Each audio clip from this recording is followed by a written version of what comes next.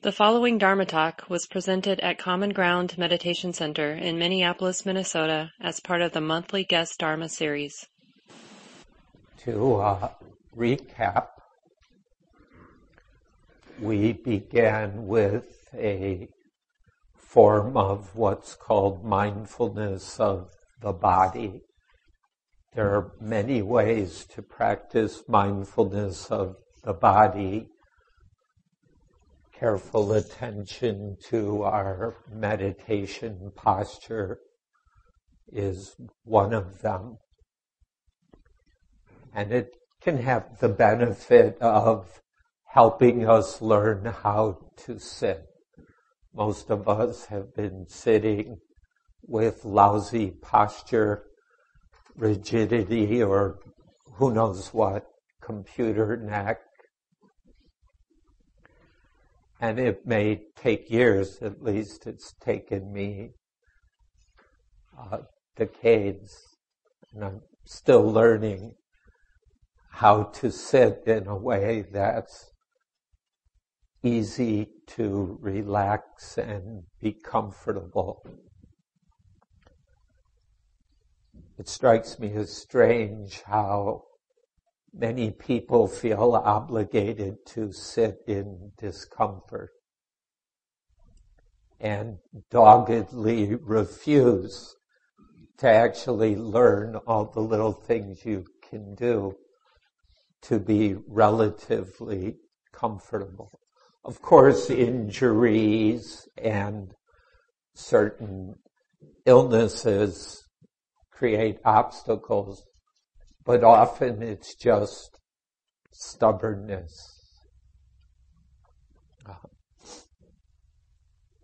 So we started with mindfulness of body. Again, there are many approaches to that. And then shifted to mindfulness with breathing, which is the meditation system taught in most detail by the Buddha, at least according to the early record of the Buddha's teaching. And I brought in just one small piece of that much larger teaching, where for a while we consciously, very gently, deepen the breathing. And out of that will emerge various options, some of which I'll come back to in a little bit. And just to be clear, deepening the breathing is not something to do forever. It's one piece of a much more sophisticated practice. But if done skillfully, it will help us to sit still for long periods of time and actually enjoy sitting still. If we learn about the breath in certain ways, it has such benefits. Next, I shared a sample of my approach to what's called perception of light. That's aloga sanya in the early texts. And this is a traditional remedy or antidote for drowsiness, inner dullness, sluggishness, which many of us feel on a Friday evening, unless we had an espresso 2 hours ago.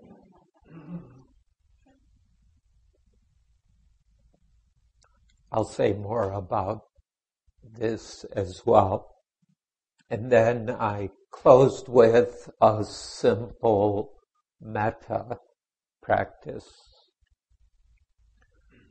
I prefer to do metta, something along the lines of what I included in the guided meditation. All of these, mindfulness of body, mindfulness of breathing, or mindfulness of posture as a way to be mindful of body, mindful of breathing, then perception of light, such as the light of a starry night, and then metta, loving kindness, or simply friendliness, goodwill, benevolence. These are some of the many meditation practices found in traditional Buddhist teachings. And I'd like to explore this further. I'll draw mainly on Theravada Buddhism because that's my background and training. And especially I'll refer back to the earliest level of teaching. To be honest, so-called Theravada is not the earliest level, even though that's what the propaganda often claims. There's an earlier strata of teaching out of which the various historical schools and traditions, such as Theravada, developed. So I'll draw somewhat on Theravada, but especially things that can be traced to the early record of teachings, such as found in the Pali Suttas. Those who met me before know that this is central to my approach, going back to the early sources. So now, drawing on those sources, I'd like to speak to the diverse styles of meditation. And partly by limiting this to Theravada and early Buddhism, it narrows the field a little bit. Though most of the things I touch on, we could look at Mahayana or Tibetan sources, as well as Christian, Hindu, Jewish, Taoist, pagan, etc. I'm sure I left out various things. So I want to touch on some broad categories of meditation which are found in the early Buddhist teachings and then elaborated in later Buddhist teachings. And my reason for exploring this here tonight, as well as the many times I've done so over the last year or so, is to try to explore and illustrate the many uses of mindfulness. Many of us in a place like this have learned a certain approach to mindfulness meditation, or it may be called insight meditation. Depending on the teacher or teachers, and I'm not speaking of any one place or teacher in particular, but often a certain aspect of mindfulness is highlighted, But if we explore the bigger range of meditation practice, we can come to see a somewhat varied use of mindfulness. And of course, I'm referring not to the English word as it's used now, which is pretty much all over the place. I'm referring to the word the Buddha used, sati, which has a number of aspects. And these show up in various ways in different meditation practices. All forms of meditation that I know of utilize sati or mindfulness, but how they use it can vary. Similarly with samadhi or concentration. Samadhi is not the same as mindfulness.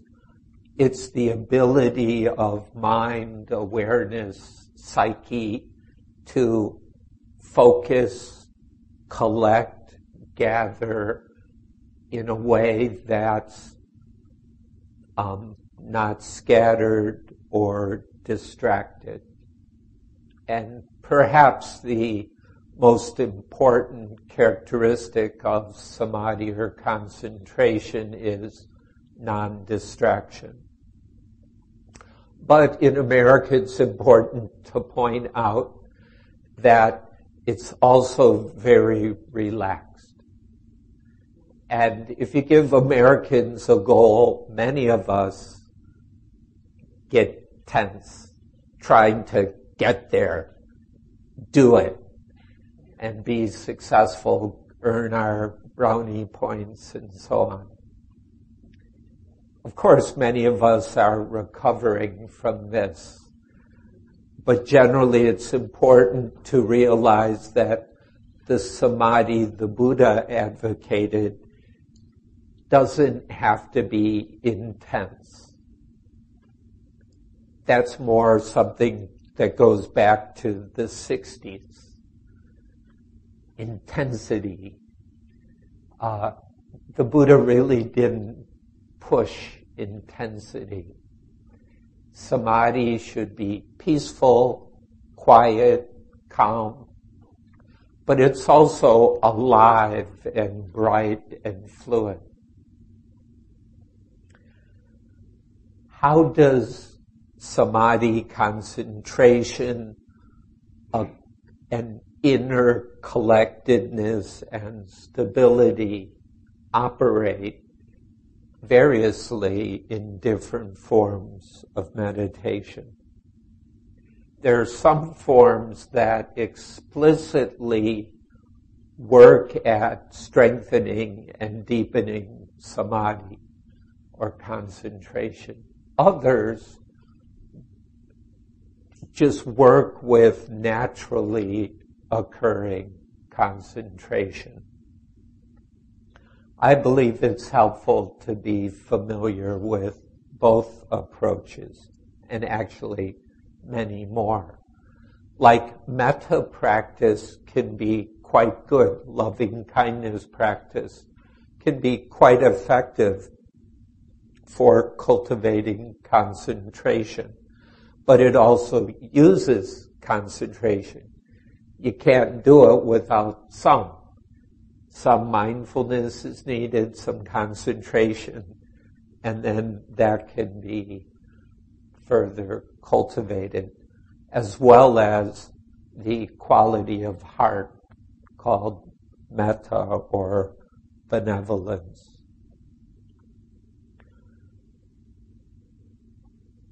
One of the practices was called perception of light. The word perception here is from a word that can sort of includes what we call memory, or, well, it's got a lot of meanings, but when I encouraged you to bring up an image of a full moon or a sunrise, you might think of that as being about memory. The Buddha's language would also use the word perception.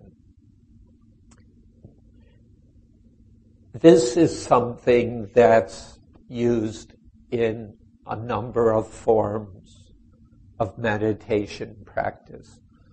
The metta, loving kindness practices will use it to some extent. More visual practices like picturing a sunrise use it. Or to be even more blatant, there are meditations that use imagination. Some forms of meditation would try to drop all imaginings. Yet there are other kinds where we learn to use imagination skillfully, constructively, in ways that are emotionally or psychologically and especially spiritually healing. You could also throw in the word creativity. I didn't give an example tonight, but some forms of meditation use thought. And I encourage you to take this seriously because there are still people who think the goal of meditation is to stop thinking. And that generally causes more suffering than it does good. There are forms of meditation where thinking gradually slows down and drops away. But that's much different than trying to stop thinking. And hope the sooner you learn that, the less you'll suffer during meditation. But there are forms of meditation where thought is part of the process. And lastly, different meditation practices will draw on various, let's call them healthy inner skills. You could call them virtues, healthy attitudes. The broad term in the Buddha's language is kusala dhammas, wholesome, skillful phenomena. Every form of meditation will highlight some of these. Mindfulness, again, being prominent, but also an adequate level of concentration, plus some other things like knowledge. It's generally useful to have some knowledge about what we're doing. I don't mean reading a ton of books, but if you don't know what you're doing, don't be surprised if it doesn't go anywhere, or often ends up in places we'd rather not end up. So, getting some appropriate knowledge to guide our practice is usually an important piece. These different styles of meditation, I encourage you, if you follow through with this, both tonight and maybe explore in the future when you have opportunities, it's useful to see similarities among the different styles, as well as the differences. I believe this helps us to have a more nuanced understanding of meditation. Instead of assuming there's one kind of meditation, that is the kind I do. And we may believe the kind we do is what so-and-so taught, but often not necessarily. We might be a loyal student of someone. It doesn't mean we're actually doing what they teach. Because often we're creative in ways we're not always mindful of. Don't take that personally, of course. So in discussing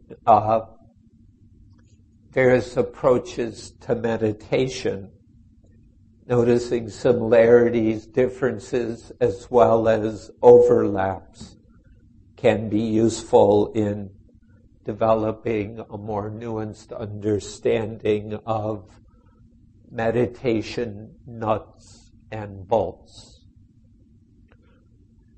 By the way, early Buddhism is quite pragmatic about these things.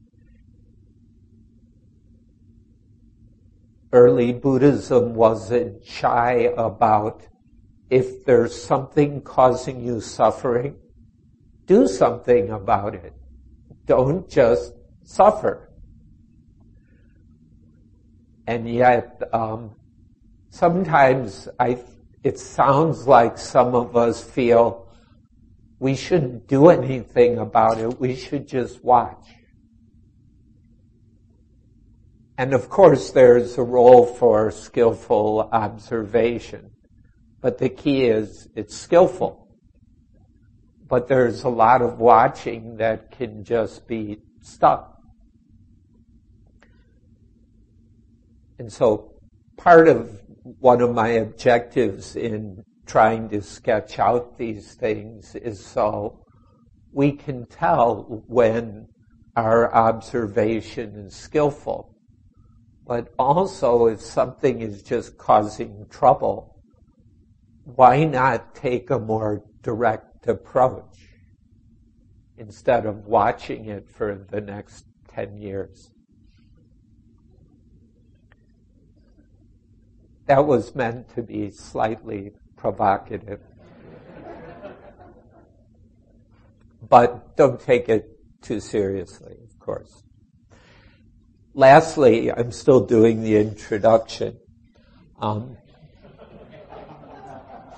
This whole thing about different approaches and styles of meditation is, at least tonight, to give you an overview of a variety of ways to address your spiritual needs. Maybe you've got the idea, I don't assume that there's one approach to meditation that will satisfy all our needs. I have my own main approach. My foundation practice has been mindfulness with breathing for more than 30 years. And yet, on a regular basis, I'll do another 5, 6 kinds of meditation. Sometimes for a few minutes, sometimes longer.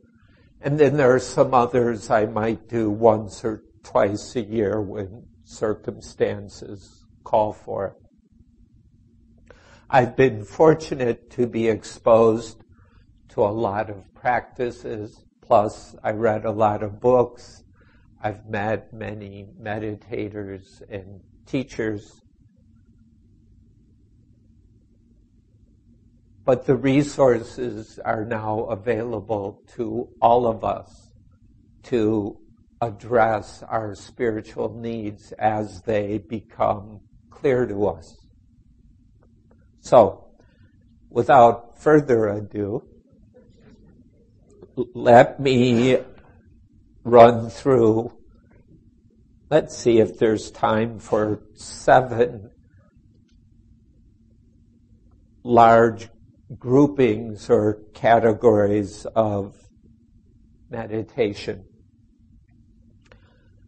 I'll start with one that's probably familiar to most of you, And they'll use terminology from the early teachings, which is to be mindful and clearly aware of feelings, thoughts, ideas, memories as they appear, change, and pass away. Nowadays, you'll often hear this in terms of mindfulness, but in the early teaching, mindfulness or sati is accompanied by a word that means something like clear comprehension. So it's not just being aware of something, but also having some understanding what we're aware of. Say, a feeling of pleasure, a feeling of discomfort, a memory, an image, a thought, or maybe thoughts that have stirred up into thinking. And we don't simply watch this stuff come and go, but pay enough attention, we start to understand what is pleasure or pain in our experience. What are memories like? What do they do? Thoughts. What's the difference between a thought that comes up and more active thinking? When is thinking helpful? When is it a distraction? When is it damaging and hurtful? When is it conducive to spiritual practice? That's one broad category of meditation. I'll emphasize the word category because there might be many methods or at least variations within that category. You don't have to learn them all, but to have one effective approach that helps you to notice pleasure and pain arising and moving and passing through, thoughts, memories, images, and so on.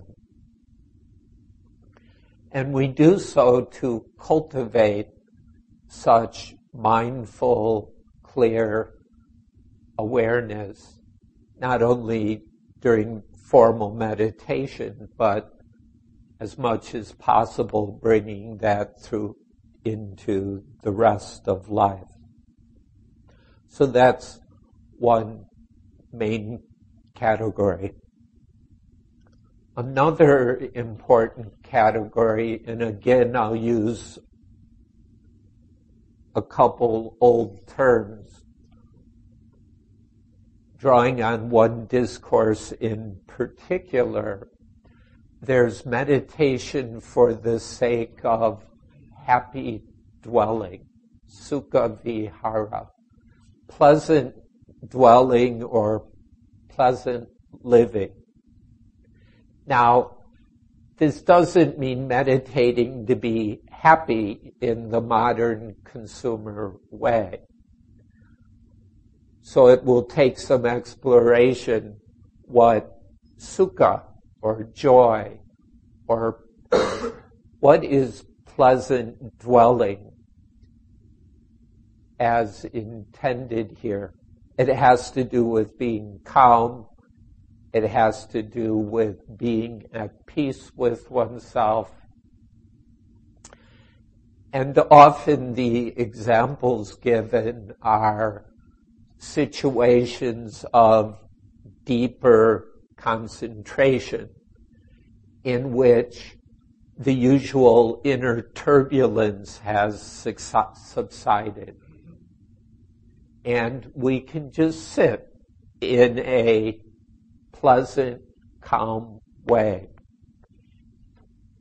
In Tibetan or English translations of Tibetan teachings on this, you'll see the word calm abiding, which I like.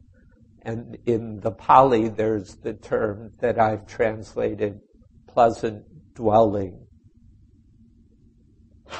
And pleasant here has a sense of ease. It's not forced, it's not stressed. There are practices that foster, cultivate, and deepen this. And many of us can benefit from such practices.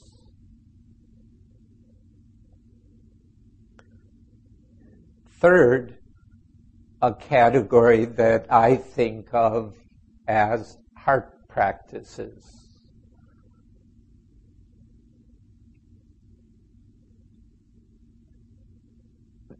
In modern American Buddhism in particular, there's a certain emphasis on the heart.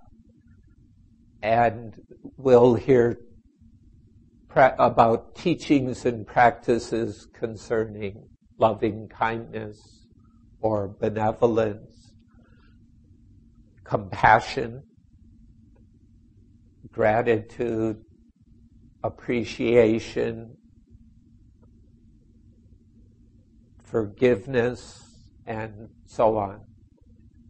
There's a standard set of 4 that many of us have heard about, but I include others that cultivate a healthier, more open, more expansive heart.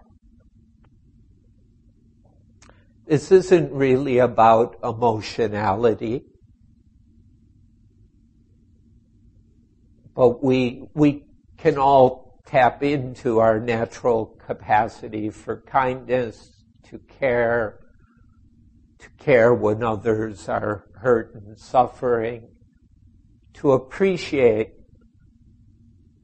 a beautiful sunrise or someone's talents or skills. There are many things we can appreciate, including in ourselves, in our own lives and practices. Some of us find that a particular heart practice, such as gratitude or forgiveness, can help heal some of the wounds that we're walking around with. And that in turn will support so-called mindfulness practices, so-called concentration practices, so-called insight practices.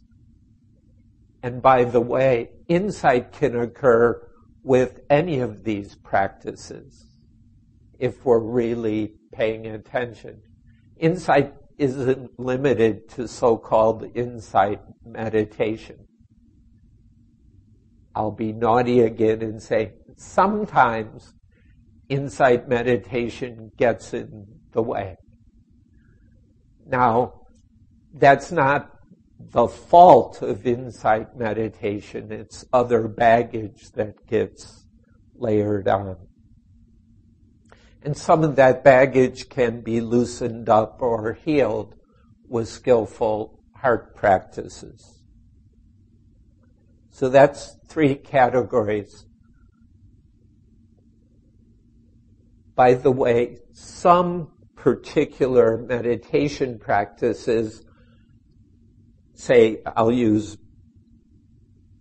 metta again, loving kindness practice, may primarily focus on the heart opening. Yet, it tends to deepen concentration if done well. And it necessarily uses mindfulness in certain ways. For example, if you use one of the formulas, may all beings be well, may all beings be happy, that's mindfulness to do that.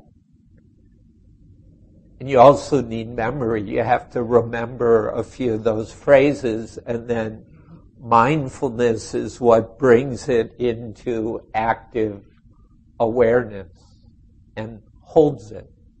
I'll explore some of that more tomorrow. So a particular practice might fit primarily in one of these categories, but is useful in other areas as well. So I don't want to make these categories too rigid or narrow. A fourth category is what I think of as energizing and uplifting practices.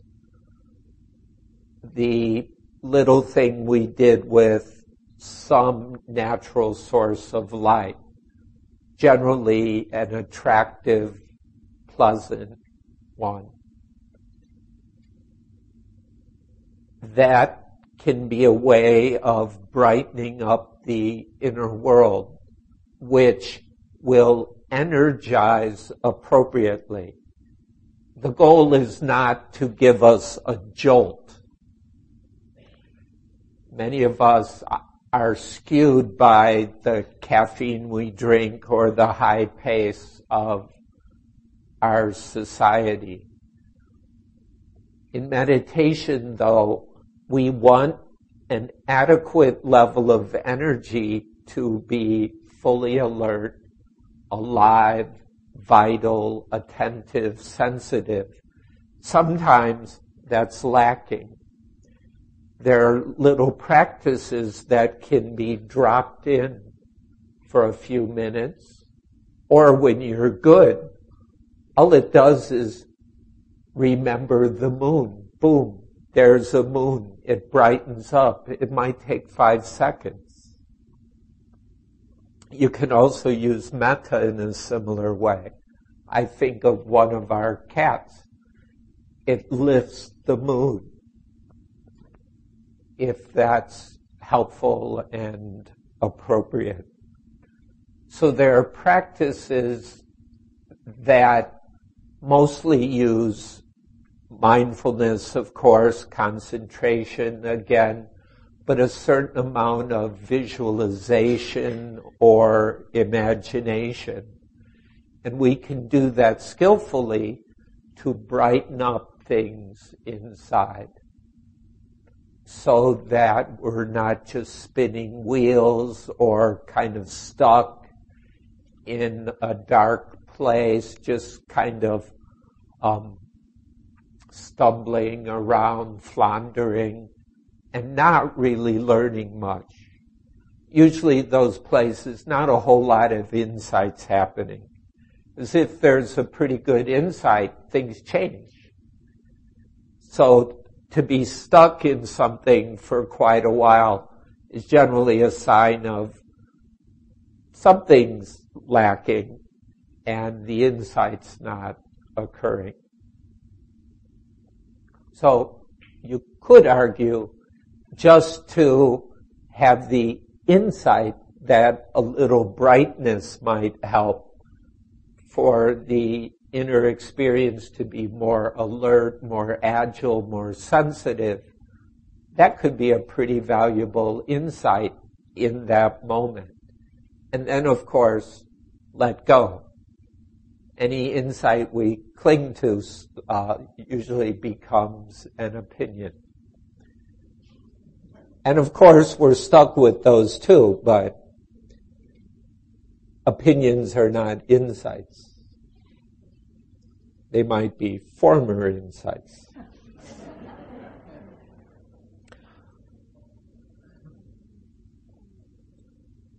Category number 1, 2, 3, 4, 5. Let me just mention devotional practices. I don't know if Common Ground's a devotional kind of place with a lot of bows and prostrating to Buddhas and such things. That's not my main gig personally, but I've had a fair amount of experience with practices that cultivate faith. Now, in certain forms of North American Protestant Buddhism, that's my background. I'm more Catholic these days, but growing up it was Methodist and Lutheran grandparents. But some of us aren't so crazy about the word faith, but I think it's crucial, especially as it begins to dawn on us that real spiritual work requires dedication. And I can't figure out how to have a dedicated practice without faith. Now, what our faith is in is open for exploration.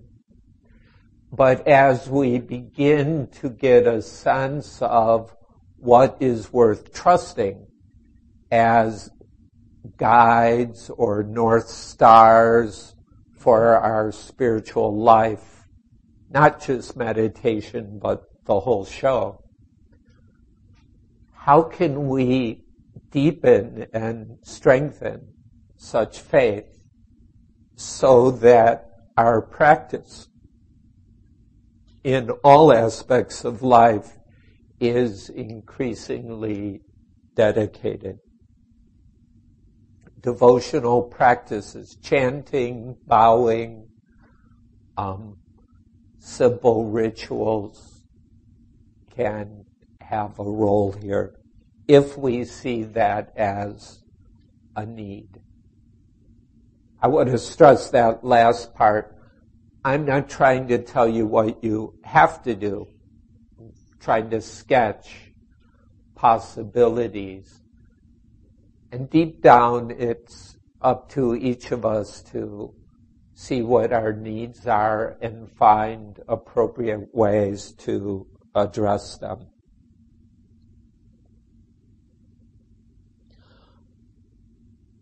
Another group of practices I'll call reflections. In the years of my monastic training, plus visits to, say, Chinese monasteries or hanging out with Tibetan practitioners, I sampled and practiced a number of reflections. One common example of this is sometimes translated recollection of death, or you could call it a reflection on death, where in a calm, grounded, somewhat orderly way, we think about death. Now, there are ways to do that that just get us all worked up, freaked out, and afraid. That's not so skillful. But if we have those tendencies in us to get more and more familiar with death, and not just the word or the sound, but to explore, for example, when I hear the word death, how do I understand that? When people are afraid of dying, what are they or we actually afraid of?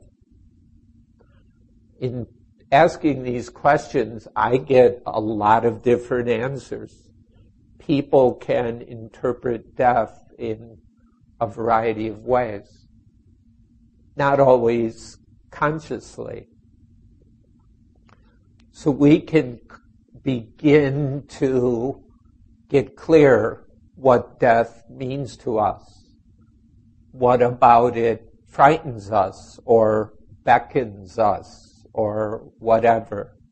What is awkward and uncomfortable? I've been working on my will, and it's awkward for me at least to talk about people I love predeceasing me to work out those stipulations.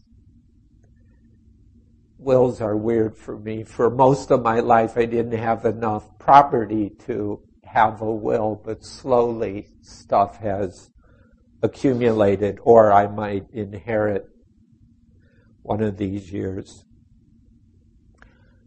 So I've been watching how something in me startles when I speak of what if my wife predeceases me, etc., or my siblings. I'm the oldest. So reflection on death, reflection on aging, there are food reflections. There are reflections on the use of other daily requisites, clothing, shelter, medicine. There are reflections on karma, reflections on our past meritorious behaviors and how those support us to a more welcoming future. These are all sketched out in the early teachings, and we can draw on those teachings and subsequent developments to explore any of these issues that might be valuable for us. Death is simply one of the more common examples. The last category I'd like to mention is my favorite, though in many ways the most difficult. Drawing on a discourse which I've already mentioned, I didn't name it. It's called the Samadhi Bhavana Sutta. The discourse on cultivation by, with, through samadhi or concentration. And the culmination of this discourse is to contemplate the inherent tension of clinging to any aspect of life as me or mine. This isn't the time to spell out all the details. I'll try to be concise. In Buddha's analysis, we suffer because we cling to life in its entirety, in its different aspects or parts. And here we don't mean life in the abstract. We mean life as we're experiencing it moment to moment, breath to breath. Any clinging to life as me or mine results in suffering. It could be minor distress, or it could be pretty nasty stuff. Part of our practice is to explore how this happens. And as we are able to explore what clinging is, how it operates, how it happens, how it arises, and its consequences, then we become able to focus attention on the aspects of life that we take personally, that we take egoistically, that we assume are me or mine. It could be the me I assume will be here tomorrow. That's happening in my imagination, or a certain expectation that you'll be a certain way tomorrow. like good obedient students or something. I know better than that, but still. I taught 7th grade in Thailand. They were obedient some days.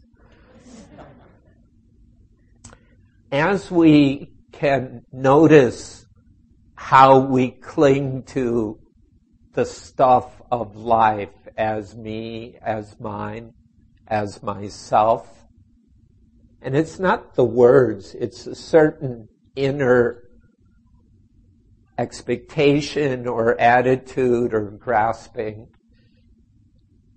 then we observe how the stuff that's clung to, and it's primarily inner stuff. I know our economy is all about the outer stuff, but in Buddha's teaching, it's the inner stuff. That's the real clinging. And some of the outer stuff is problematic because it's mine or not mine, like not my president. Well, if we carefully examine the stuff we cling to as me and mine, we will observe an inherent contradiction in that. That there's an inherent tension, that all the things we try to own, possess, take personally, control, its nature's to fall apart. And the more and more clearly we see this, the habit of clinging loosens, dissipates, dissolves. This is the essence of what we now call insight. And its practice, the deepest levels of insight require the ability to be mindful of clinging to me and mine and notice what is being clung to, what thought, what mood, what feeling, say pain or discomfort, or what emotion, and so on.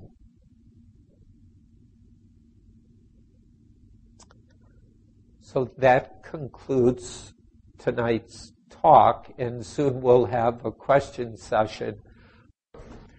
If there's anything you'd like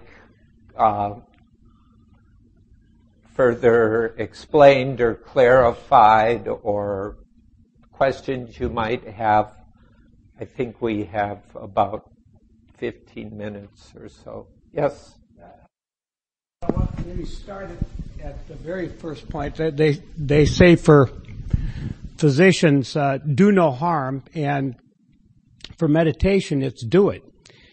And very often, my wife and I do not meditate as often as we intend to or would like to, and I wonder if you can talk a little bit about having a mind that's more accepting and more looking forward to, or setting yourself up so that you're more likely to meditate. Yeah. Well, there are a number of things we can do to make it easier. One, have a nice place to meditate. Many people do not have a dedicated part of their home, and that makes it a little harder to have a place that's either always set up or at least can be set up within a minute without clearing a lot of stuff out of the way. It should be a place that's comfortable, where we feel comfortable. So there are things like that. There's a longer list. But I would say, it doesn't bother me personally if people don't meditate regularly. I'm not encouraging that, but Some people think it's tragic, oh, somebody meditated for 2 years and now they're not. But sometimes we need to pause to really ask questions. Why? And the dedication I touched on earlier is partly about that. Have you found in yourself the need? And probably not, to be honest. So,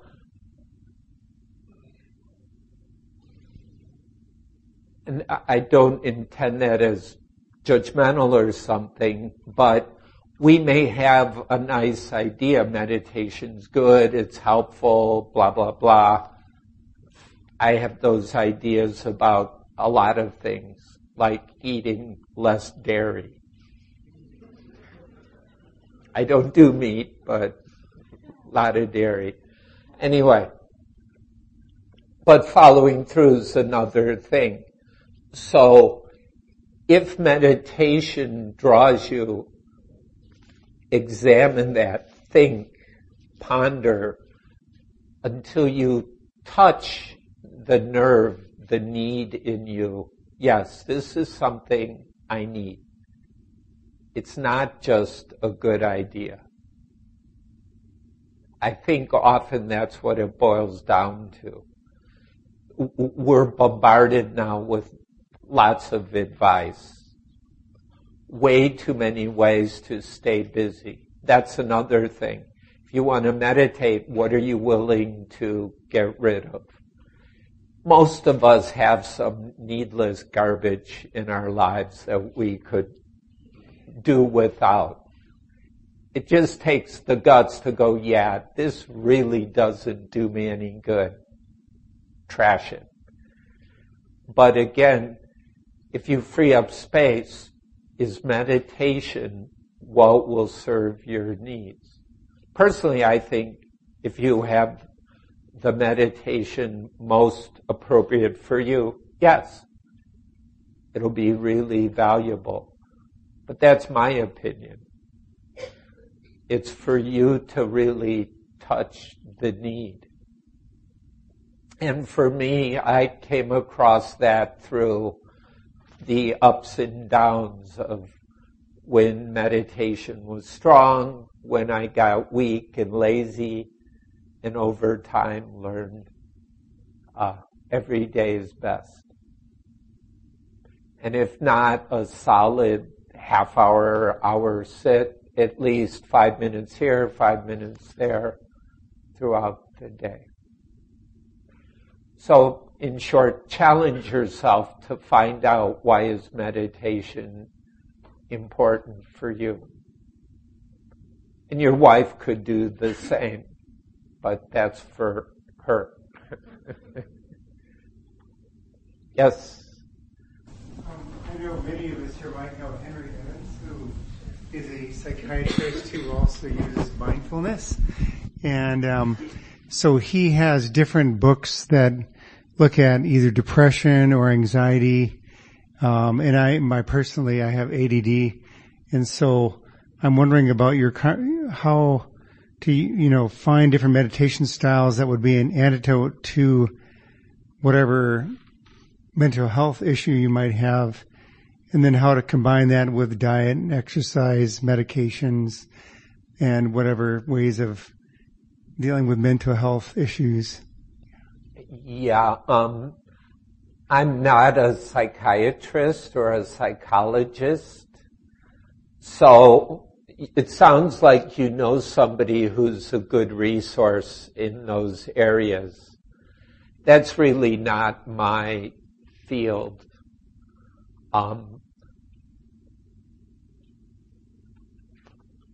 I can maybe be of some help with people who, I wouldn't call it mental illness, but more common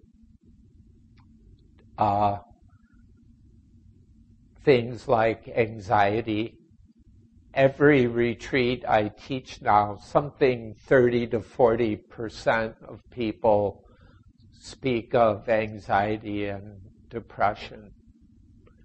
So meditation may not be the most effective approach, but in some cases it can be an important.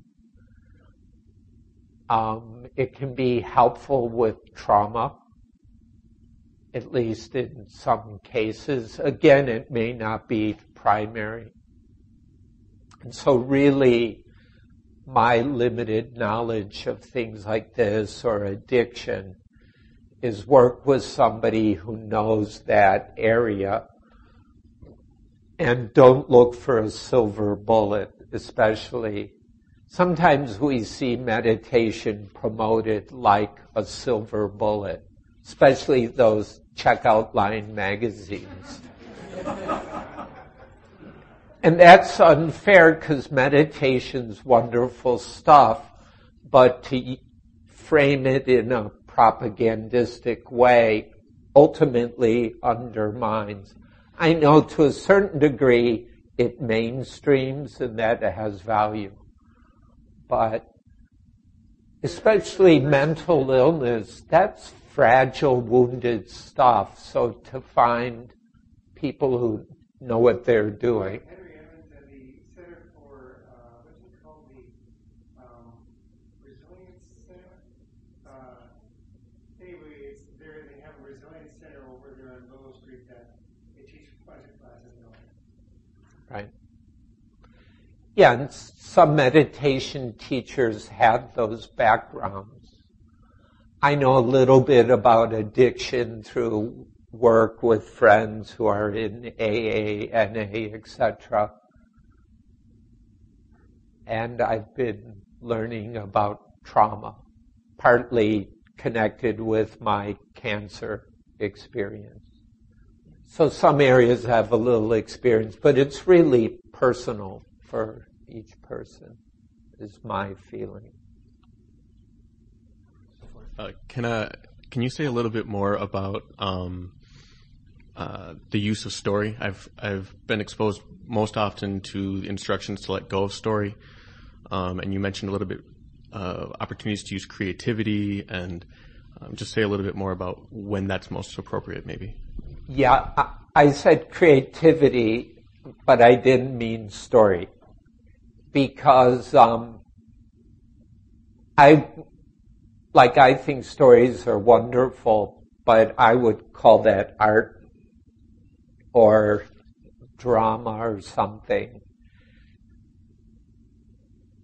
What I meant by creativity, like for example, the one about a full moon.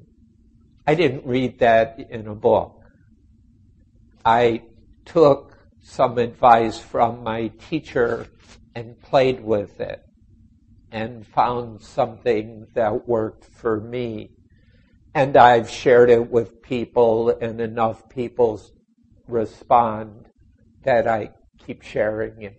So that's partly what I mean. If you're exposed to certain meditation teachings, learn them, take them seriously, learn them as best you can, pay careful attention and so on, and then be creative. Not in a silly or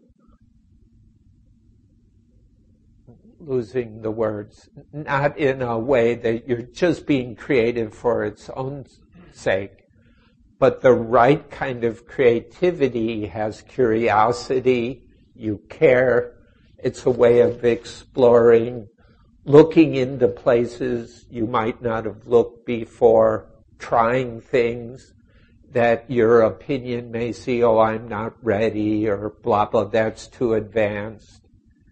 Where those are stories.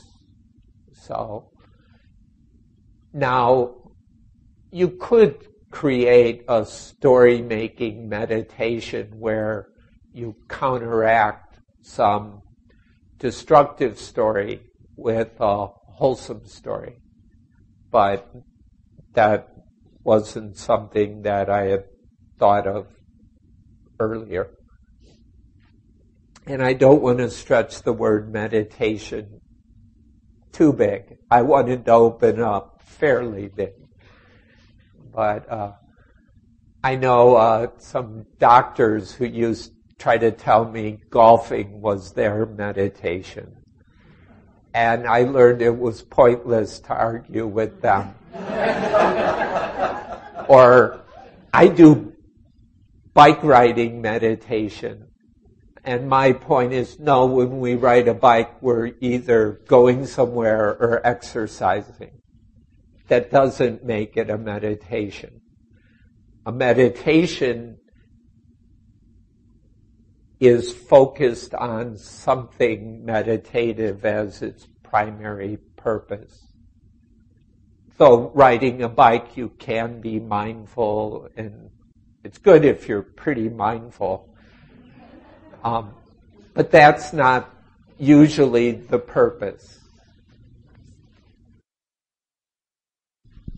So I'm curious about the kind of the markers of progress of the development of our skill within the various forms of meditation. I'm very new to this practice, but primarily drawn to concentration practices. And when I look at the suttas and you read about right concentration, you often get that formula of the jhana states, the material jhana states, and they seem to have very clear markers of the quality of those states and how you progress through them. And I love that.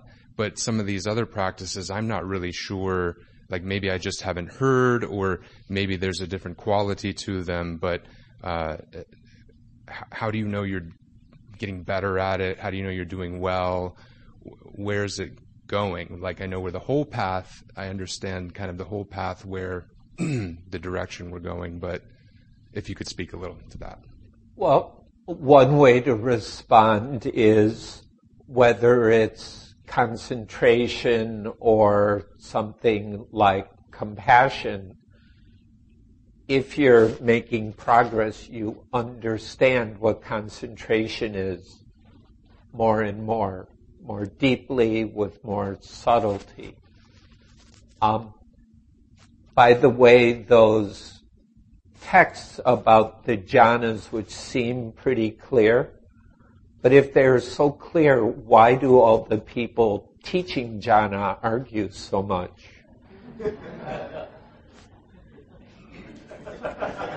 I could go on for another hour or two about that, but I don't have that amount of time. But just things that may be clear on paper, in your experience, they're just an exploration. That's basically how I treat now all meditation.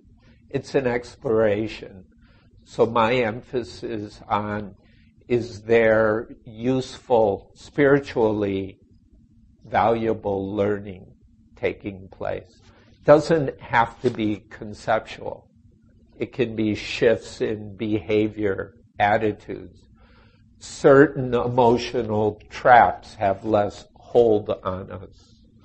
Certain qualities, like compassion, are growing.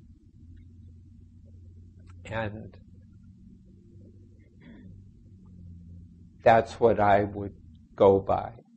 And so the markers may not always be so obvious because it's subjective. And it's good to remember meditation's inherently subjective. And let's not try to be objective. Let's try to be honest, but we can't spell out pseudoscientific parameters. I guess people try, but I'm dubious about that. I really enjoyed the perception of light meditation, and I know you described it as being conducive to being energizing. But I was wondering if that kind of visual, I don't know if you would describe it as visualization, or those type of perception-based meditations could also be useful for generating insight into Dharma, generally speaking, and how it could. Right. I would call that the way I interpreted the term perception of light used a visualization. It uses memory. I've seen full moons. With mindfulness, I bring that to mind now and then work with that, explore that.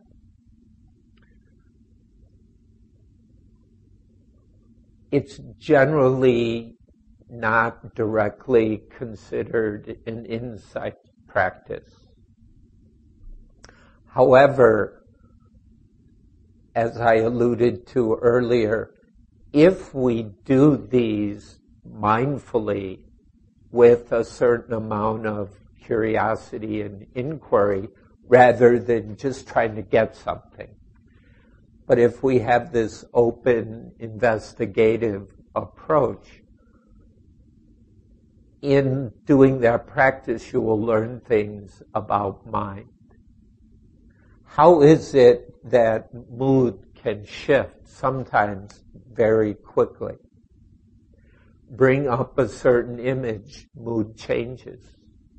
The more you understand that, the less trapped we are in certain moods.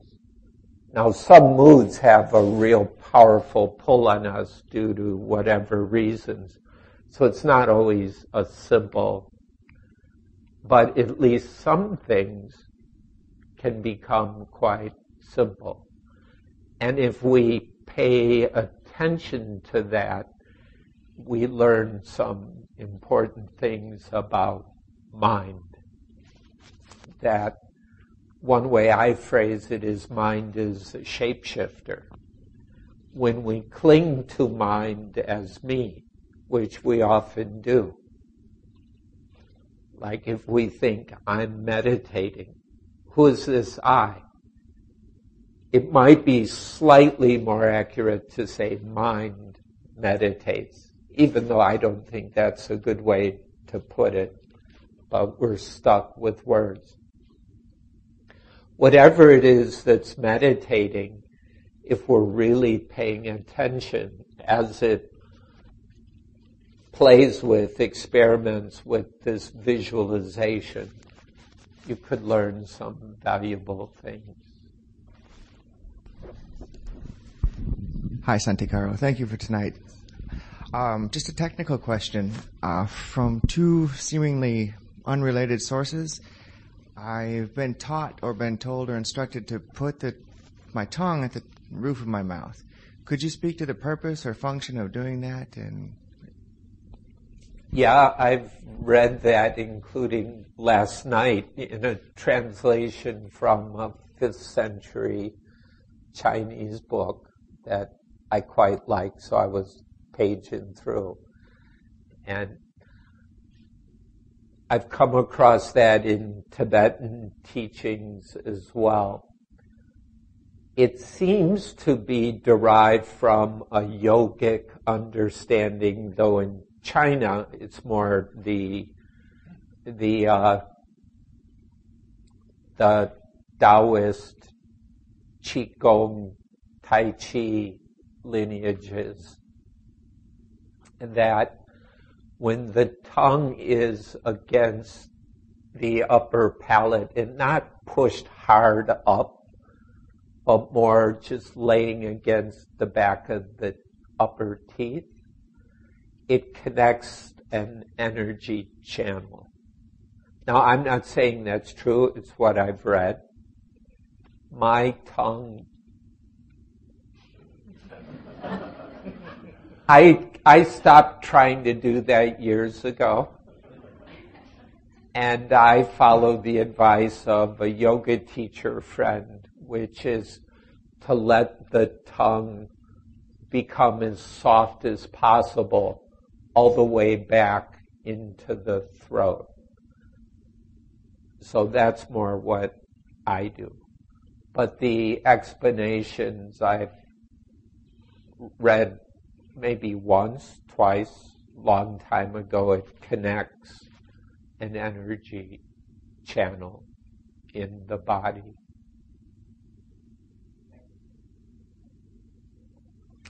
To my knowledge, the suttas have no such reference, nor does Theravada Buddhism that I've come across.